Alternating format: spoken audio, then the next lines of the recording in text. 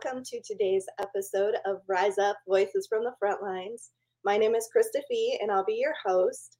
And today I'm bringing to you a guest from a side of first responding that I'm extraordinarily familiar with. And this is the first time that we've actually had a guest on here that is from the crisis intervention and crisis response world.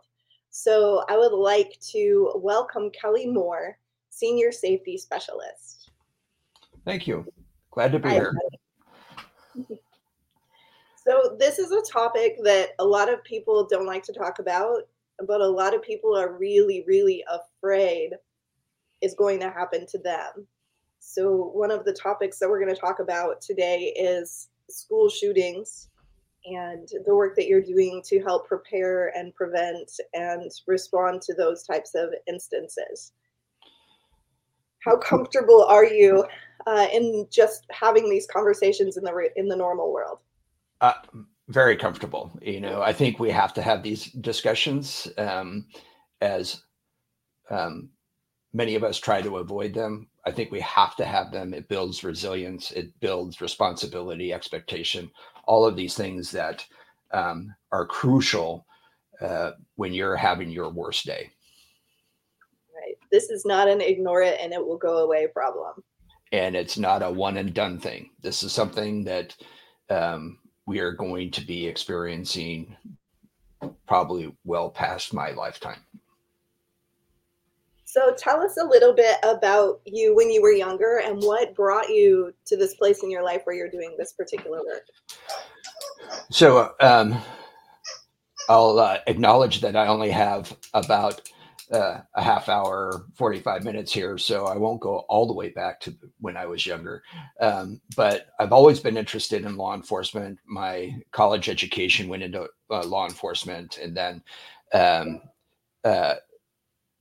I began my career back in 1984 with the Sheriff's Department in Southern California.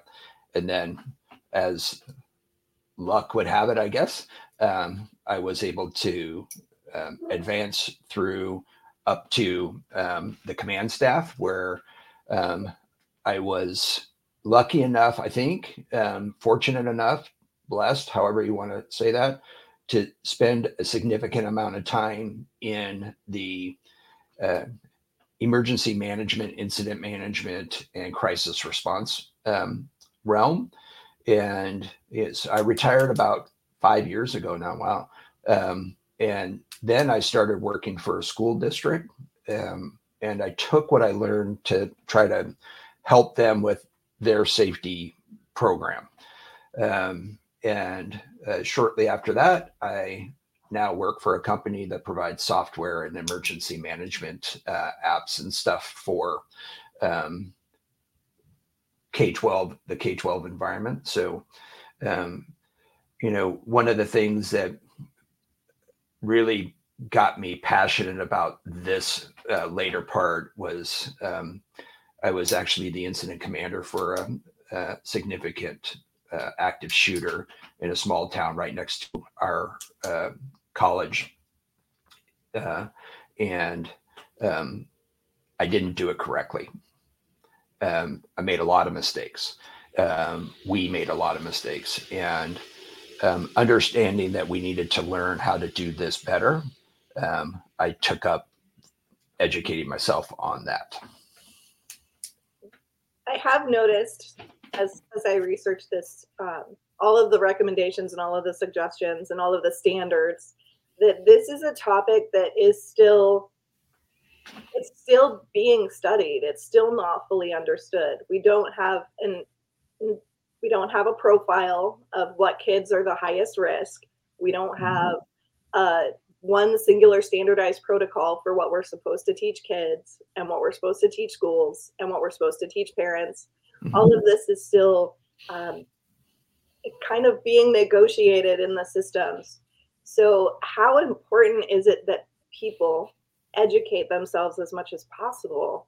And what tools and resources do you think are the best for people to look at? So, it just baffles me. We are 24 years past law enforcement. safety, consider the watershed moment of Columbine. And we're still learning. And I think we should be learning, but we're not really making any progress. We're learning about what happened before, but we're not implementing, we're not um,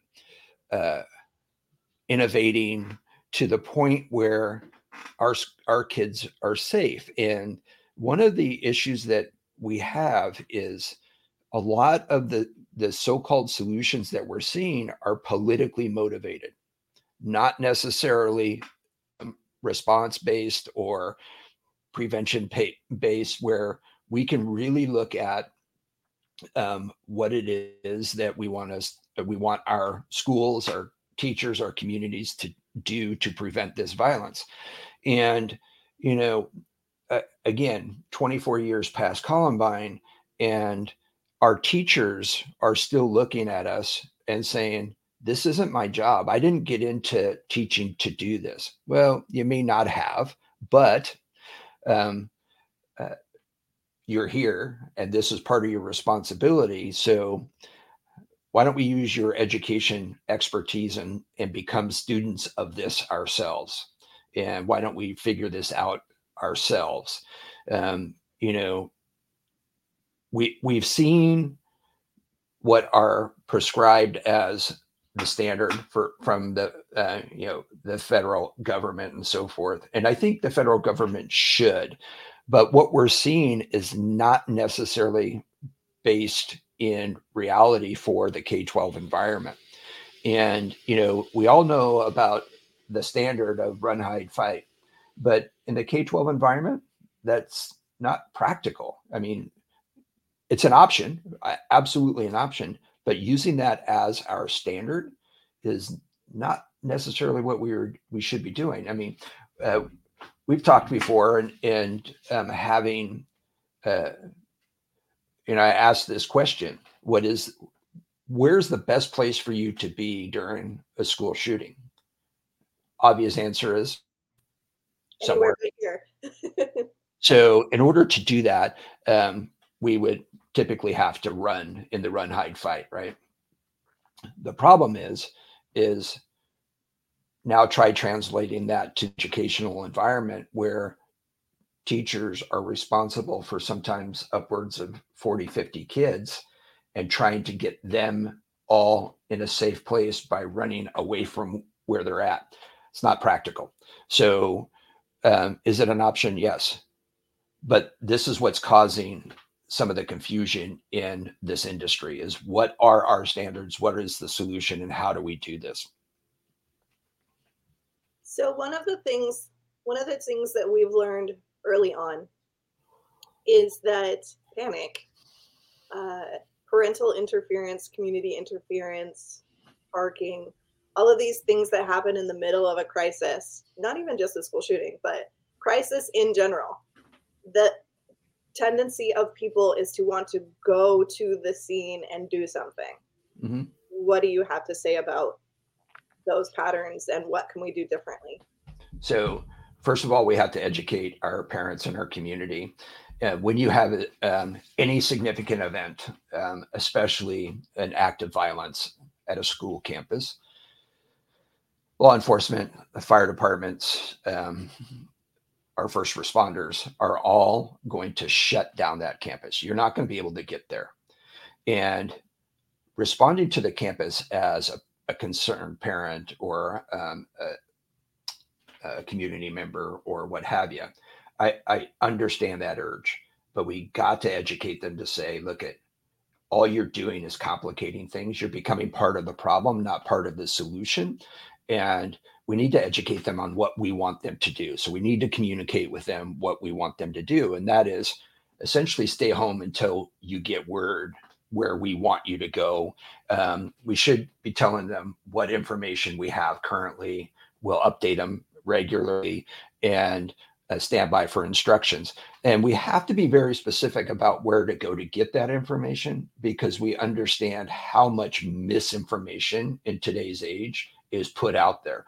And, when we start talking about preparing for this and working through this, you know, I use the term, if you want peace, you have to prepare for war, right? And in doing that, that doesn't mean you have to prepare in such a way that you're going to do harm to people, right? And I think we have to be very cognizant of how we respond, how we manage incidences is likely to cause more trauma to those involved than the actual incident, that very short period of time, that 5, 6, 7, 10 minutes, that very short period of time in the overall scheme of the incident. If we don't manage that bigger picture, then we're going to have a lot more issues to deal with for a lot longer period of time. Part of the issues that you're talking about are the post-traumatic stress responses and the fear and increased injuries and things like that that could have been avoided. Am I reading you correctly? Yeah. So, you know, we've seen many incidences where you have a school that handles it very well. And you know, sure, there's going to be a level of trauma, a level of anxiety, post-trauma, level of injuries, you know, all of that, you know, the physical and emotional, mental trauma that we have in crisis. You can't avoid it completely. But when you have those well-managed incidences, that trauma is pretty much mitigated once the incident is over, because everyone is they're seeing what they expect to see, and they're seeing things that make sense to them. But if we mismanage that and they're questioning, well, why aren't we doing this? Why is this taking so long? Is my kid not in front of me right now? We've been here for 4 hours. There hasn't been a shot fired for 4 hours. And all we're doing is increasing that trauma.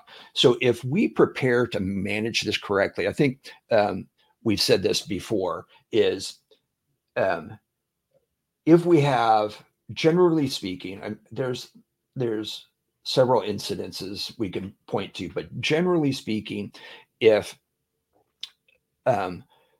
we have an incident of an active shooter, our initial responders will handle that fairly well and fairly quickly. That's a problem that's, for law enforcement, is easily solved if they're allowed to, right? But the management of that incident will go on for often days, years, depending on how well it's managed, right? And if we don't recognize that and we don't put that into our planning and our preparations, then it's going to be an issue, and we're going to have to deal with that whether we like it or not. So I think we can pretty much engineer the trauma out of this, the unexpected trauma. Expected, we can deal with that. We can prepare for that. But when you're talking about 20 law enforcement professionals that aren't allowed to do what they're trained to do because they haven't gotten the okay to go, that's a huge issue. And that's going to be something that's going to affect everybody. And we've witnessed that in recent years.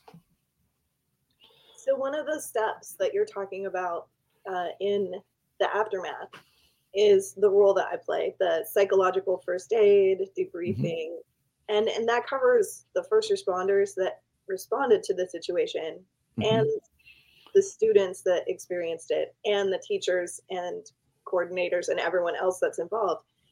But that usually doesn't come the day of the situation. So, what steps are you talking about immediately following the law enforcement doing their process and children being returned to the parents? So um, some of those can happen that day. And if you plan for that and you support them during the reunification, just knowing who you're going to have to target for services and support tomorrow is a big issue, right?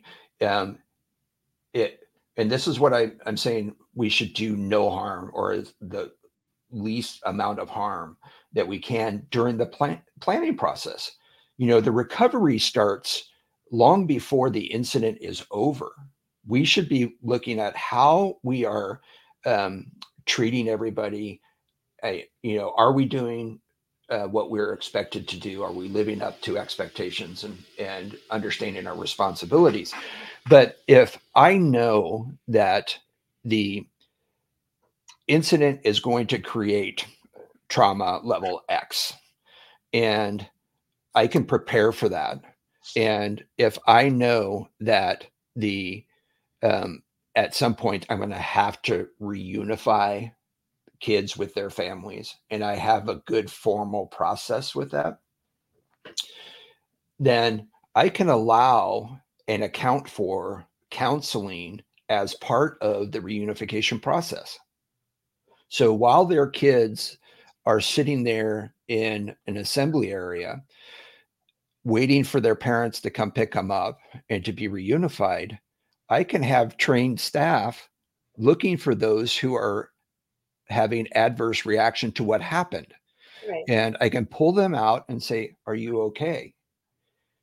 And based upon their response, you can either send them back or you can send them to, an immediate grief counselor who can take their information so that you can check up on them tomorrow with a phone call or a visit or what have you, whatever the appropriate level of care is and support is.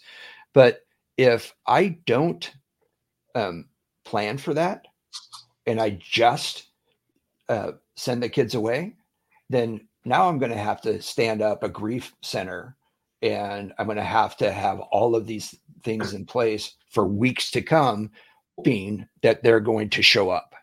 But if I know that they're there and I know they're having issues, and this goes for the staff as well, this isn't just the students. And do I have people in the parent assembly area looking for parents who are not handling this correctly, right? Or as expected. So, there's ways to mitigate this from the very get-go. And, I'm a big advocate of the I Love You Guys Foundation and their processes, the standard response protocols and the standard reunification method. And, from their processes, they include that in there. They include the ability to have interviews, counseling, all of these different aspects. And, they like to say, recovery starts when the event starts. If we do it correctly, if we wait till the end before we start the reunification process and the recovery process, all you're doing is prolonging the inevitable. You're going to have to do this. You're prolonging it, and you're prolonging the time frame which people are going to start feeling more trauma and be more likely exposed to trauma. So, with all of your observations and experiences, what are you doing now that is helping to mitigate this problem?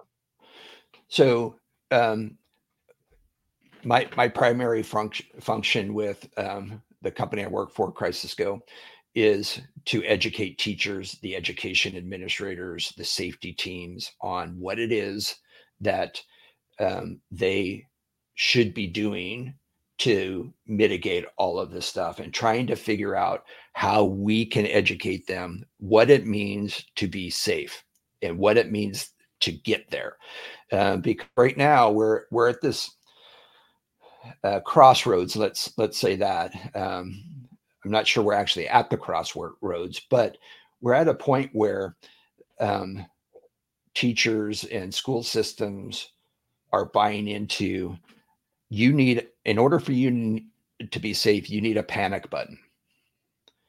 And you press this panic button that goes directly to law enforcement or the fire department, to whomever you need.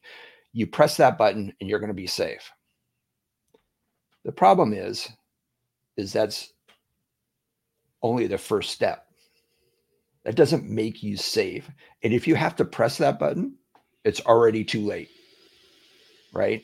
The event has already started. So I'm looking at trying to educate people from what is known in many, especially the military, but more and more in law enforcement. What happens, what they call left of bang, before the incident is triggered? What happens before that? And what can we do to, one, prevent it from ever happening? And what can we do to mitigate it should it happen? And that includes counseling, psychological and emotional support, and all of these things that we can set up to make them more resilient. And, one of my biggest challenges is to answer this question: why do we have to drill in active shooter situations? That causes trauma. And my response to that is, imagine having an active shooter in your building and you have never experienced the drill and you have no idea what to do. Even if you understand lockdown, okay, I need lockdown. But what if you're at lunch when that happens and you're not just sitting in the classroom when it happens? What if you're out at recess, you're out at the football game or whatever? So can you imagine the trauma created by experiencing an active shooter for the first time and not knowing anything about what to do? I'm not a trauma professional, but even I can think and imagine that that's not a good picture. Right. There's a huge part of feeling out of control that is an element of how powerful the reaction is going to be in someone. So these kids who are prepared and habituated to do certain things, to take certain actions, are going to be more protected psychologically than kids who panic and don't know what they're doing. And that sense of being out of control is going to make them more at risk. We do know that much. Right. So what we're talking about is building resilience, right? A more resilient staff, a more resilient student population, more resilient community, because we look at doing these drills, these common drills, lockdown, secure, evacuate, shelter, hold. We look at doing those, but we're very short-sighted on the effects of teaching that properly. And what I mean by short-sighted is we generally we imagine it as this is all while you're in school. But we know that a pretty big and significant majority of all acts of violence occur outside of the school. So what we really should be doing is training our population to respond to acts of violence anywhere, not just in your school and not just while you're attending a school activity, but anywhere. And we really need to have these skills, stop the bleed, understanding where and when to shelter, do whatever, take some sort of emergency protective action, whatever that is to you. But if you don't train that and you don't understand that we're teaching, we should be teaching a life skill, then we're going to have more and more fatalities. Because one of the things that is occurring is I think the emergency services professionals are learning fairly well on what's going on. It's part of their natural process to do after action reviews. I'm not sure the school settings are in line with that just yet. And, until we get there, we're going to keep experiencing these things. So you have a big focus on prevention, and part of that is looking at um, vulnerable children Mm-hmm. and what kids are at risk for becoming dangerous. And I know I'm supposed to say that we don't have a profile for an actual profile for school shooters, but what we do Mm-hmm. know is they tend to be kids who don't feel like they belong, who Mm-hmm. don't feel like they're a part of something, and who feel like they've been ostracized from other students for some reason or another, whether Mm-hmm. it's true or whether it's perceived. So, what, in your experience, can we do to improve our awareness of risk factors and to protect the kids that are vulnerable and keep this from happening? Yeah. So, you know, I I use this term because it's familiar, and what we should be doing is looking at um, concerning behaviors within our student population. And the term that we should be doing threat assessments, and we should be doing them correctly. We should train them. We should teach them. And but the problem is currently we are waiting way too long to do the quote threat assessment. We typically do that when we receive a threat about a student, and um, uh, what we're trying to do is identify the level of threat and what we need to do to prevent this threat from being carried out.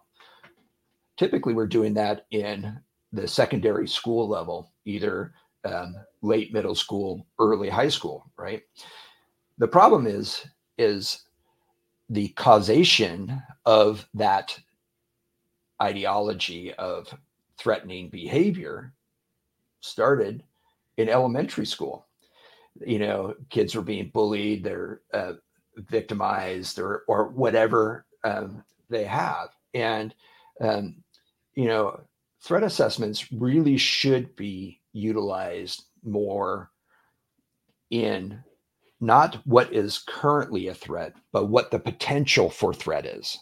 And if we start identifying uh, behaviors as soon as possible, and I'm not excluding kindergarten, if we look at concerning behavior and we don't address concerning behavior, and that child continues to matriculate through their academic career, and nobody's addressed it because they've said, oh, that's just schoolyard behavior, that's just Johnny being Johnny, then, and we don't address that appropriately at the earliest stage, every time we don't address that, it becomes harder and harder to address down the road from a non-professional's point of view. And and I've had principals do threat assessments on first graders, and uh, there was an incident between a first grader and a fourth grader. And they asked me what I should do. I said, you should do a threat assessment. Are you kidding me? First grader and a fourth grader? I says, yes. And I won't go into the whole story, but it really is about both of those children, the first grader and the fourth grader, exhibiting bullying behavior towards each other. And it's not about the threat that was made. The younger one threatened to kill the older one, which was the threat, right? It was really about intervening and stopping that cycle of bullying before it becomes a continued and reinforced behavior. And we have to address both of them and not just one of them, um, because the situation was such that the fourth grader was the instigator until the first grader made the threat. And um, the fourth grader claimed, I'm just a victim here. You came at that younger child with from a position of power. That's a bullying situation. So I, I don't think it is ever too early to start addressing concerning behavior. And I think we have to do that better. I have heard people say teaching children social skills may be helpful in the scenario. So empathy and connection and communication and all of these, what we call soft skills as adults, that we don't actually really purposefully teach children how to interact with each other correctly. Do you think there's an element of prevention that could come from a shift in programming to some of those softer skills? Yeah, absolutely. Conflict resolution, problem solving, socialization is a real thing. There's a very large challenge here because of our addiction to the internet and these devices, where kids, are on these devices as early as 1 and 2 years old as babysitting devices, and they think this is healthy, but they're not getting the socialization that is natural at those age. They're not going to preschool. They're not going to daycare. They're not going to these things because we have this little device in front of them, and they're watching. It's been a long time since I watched kids programming on those, but you get where I'm going at it Yeah. with this. Is this is a good healthy thing for my child. Is it? Because they're not really interacting, and I think we're seeing some of the product of that now that was exacerbated by the pandemic.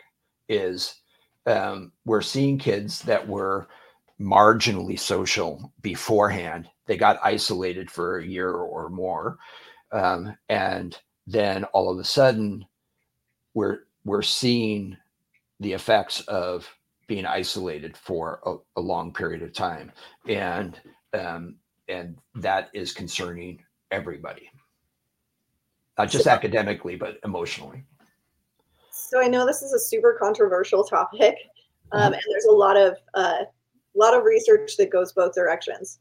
Do you, in your opinion, because I know that you just have to go opinion here, do you feel like exposure to the massive amount of violence that our kids are being exposed to through media and video games has any influence whatsoever? Like, does this play a part in this problem? So I've been asked this question many times. So here's my response.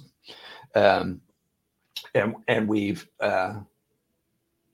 talked about Lieutenant Colonel Dave Grossman, and his theories on gaming and the effects they have on children.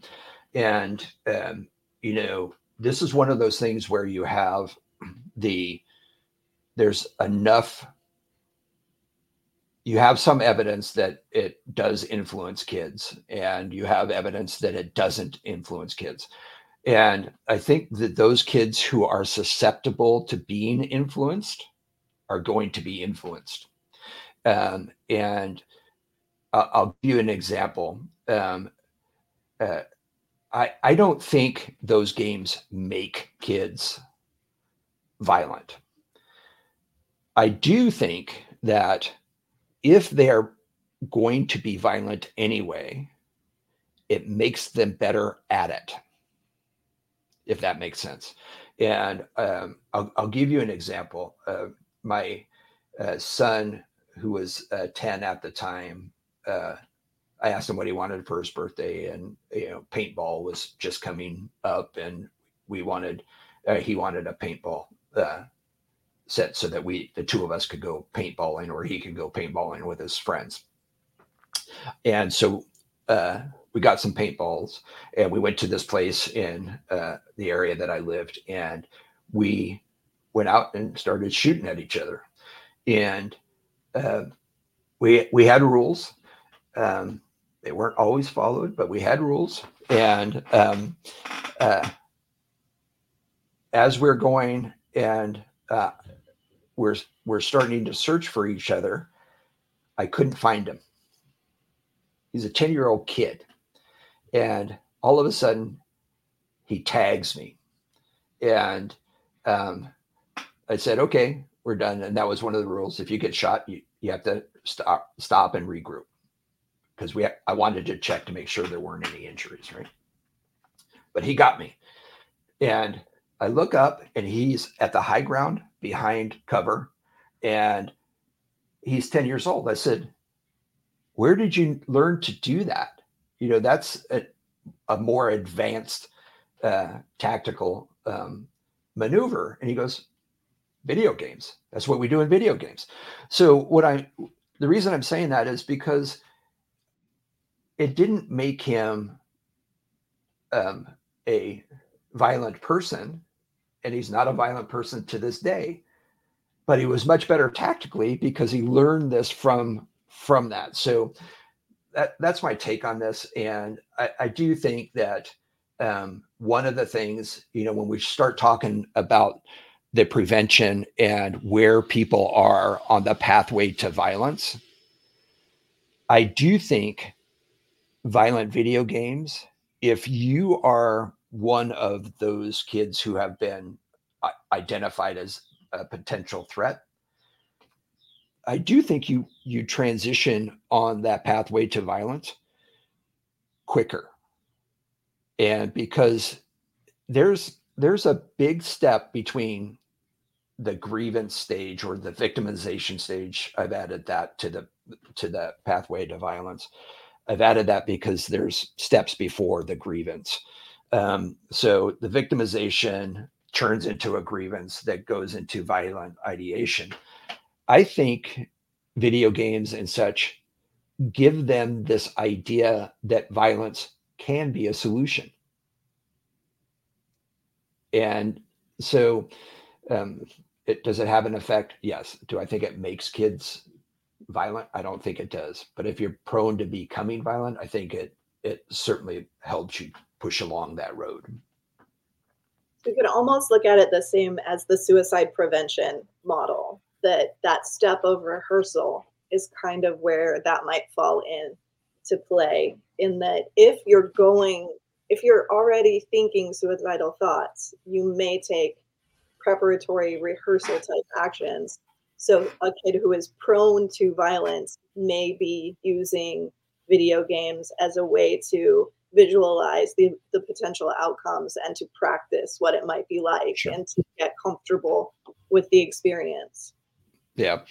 So when we're talking about prevention and suicide, there's one thing and I'll ask your opinion on this, because generally speaking, in the school setting, we treat suicide risk and threat risk separately. And, I've instructed my staff and my schools that I consult with, I've instructed them you really have to be very careful with when you start looking at suicidal ideation. You also have to be aware of the threat to others, because for me, it's a very short bridge to cross from being suicidal to being homicidal. And in fact, there's evidence that there are online channels that encourage people who are suicidal to become homicidal as well. Yeah, there is. I like the way you phrase that, because we don't want to say there is definitely an association, but there is a short bridge. And really, what is causing the person to feel like their life is not worth living? Mm-hmm. It's often the same causations. It's the same pathway. So what's the switch between the two, whether I choose to take my life or whether I choose to take others with me? Mm-hmm.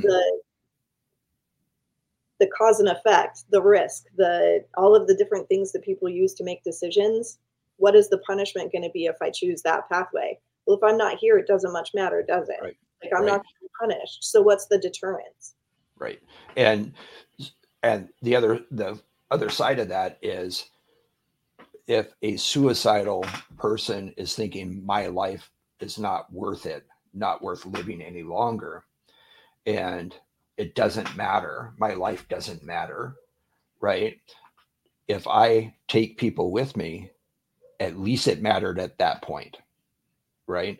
And so, um, that's where I believe that we we have to look at things not so much in a silo that are separate, but are they relational, and how relational is everything that we do in the prevention side. So I am heavy on prevention, but I'm also heavy on the other side, because I think we have to balance that.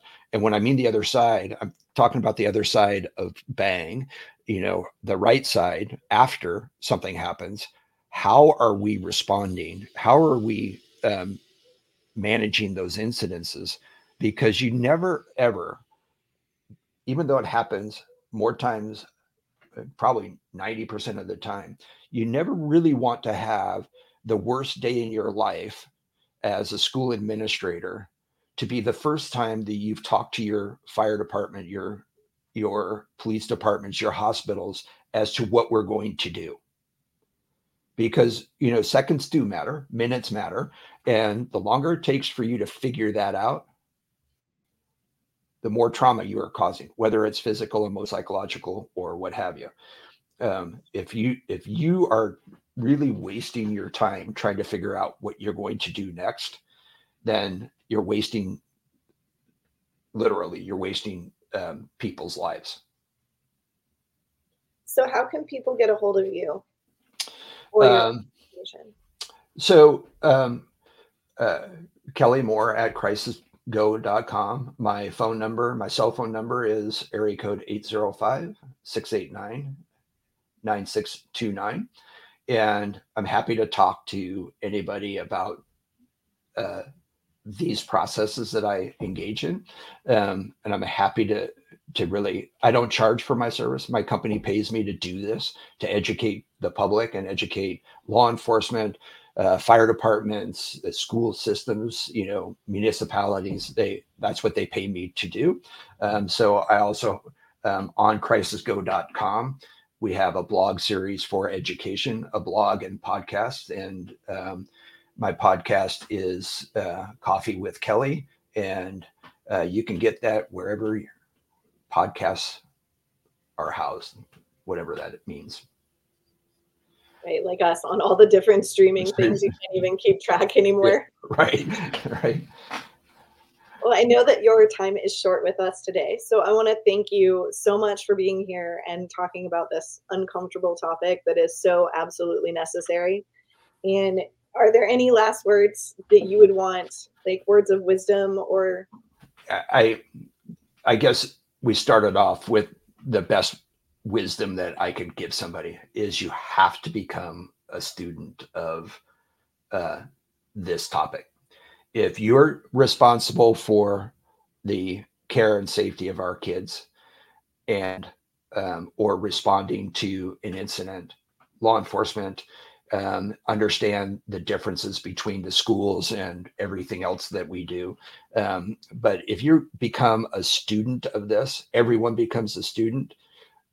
We don't necessarily need a standard, because we will know what the options are given our unique set of circumstances, and we can respond, and we can do that quickly, and you can literally save lives. My time in the schools, I characterize as probably the most rewarding part of my job that I've ever done, because it was the most proactive that I did to protect my community. Everything else was in response to. So if we get involved with our schools and our schools' safety, then, and we know what we're talking about, then there's nothing better. I love that. Thank you so much for being with us today. Thanks for having me. Thank you, everybody, for listening to this episode of Rise Up Voices from the Frontline. I hope that you took some valuable information that you can apply, and I hope that you will reach out and be proactive in all of your mental health and wellness for your body, mind, spirit, for your family, for your community. There's so much that we can do ahead of time to keep everybody happier and healthier. So, again, thank you so much for being with us today. If you love this podcast and you want to support us, you can make a tax deductible donation at BATTLE, the number 2, BE.org, battle2b.org. And that helps us keep this podcast going and provide mental health and wellness response and care for our military and frontline first responders, as well as for our vulnerable youth populations. Thank you so much and have an amazing day.